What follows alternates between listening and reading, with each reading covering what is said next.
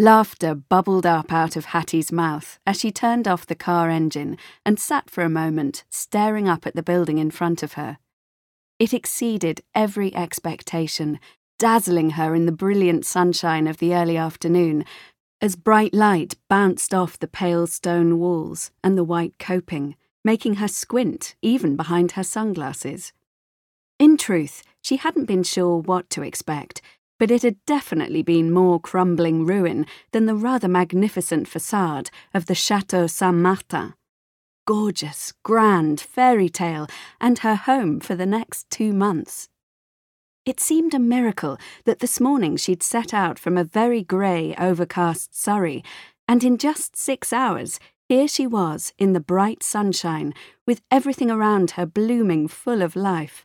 It felt as if she were coming out of hibernation herself, and the spontaneous laugh was surely a good omen. Laughter had been in short supply in recent months. She'd been too busy wading through the weighty business of living.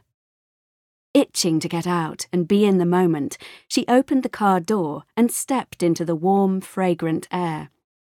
She had that instant punch to the senses that she wasn't in England anymore. A row of cherry trees along the drive were bursting with pink pom-poms of blossom, the odd petal fluttering in the air like confetti, as if to say, "This is the perfect place to hold a wedding."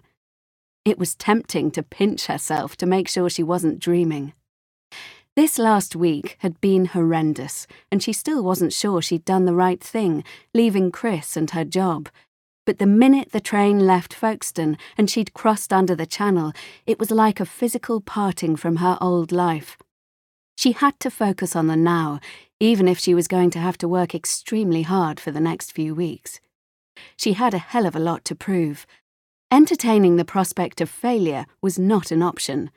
She might not have been her cousin Gabby's first choice as wedding planner, but she'd got the gig now. This was going to be a triumph, even if it killed her. It had to be. For the last few years, she'd been a mere assistant, learning the ropes of the wedding planning business. She might have exaggerated a little to her uncle about her experience, but she'd learned a lot answering the phone, arranging meetings, and paying invoices. She took a deep breath and smelt the fresh tang of rosemary and marjoram in the flower beds beside her. Fresh start, Hattie. Fresh start. She lifted her chin and looked at the chateau again. If the inside was as spectacular as the exterior, Gabby was going to have one amazing wedding. The setting was quite beautiful, as was the gorgeous countryside that she'd driven through from Reims to Saint-Martin.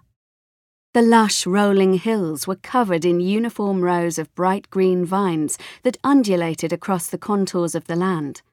The never-ending lines marching across hill and field into the distance were punctuated by gnarled stumps supporting the fledgling canopy of leaves.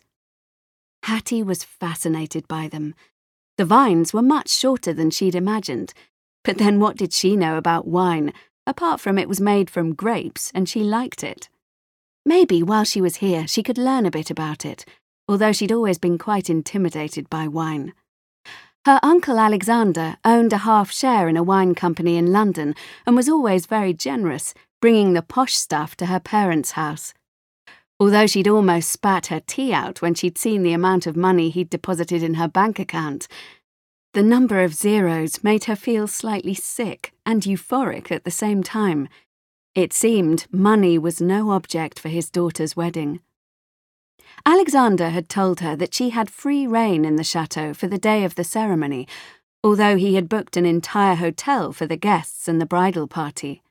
She'd also been told that there was a housekeeper in situ, but she could hire any additional staff as she saw fit, or bring anyone else in. Hattie had never hired staff in her life, and although the thought didn't worry her, she knew she'd be more than competent at doing so. It was more that she didn't want to have to be responsible for anyone else at the moment. She'd been doing that for too long.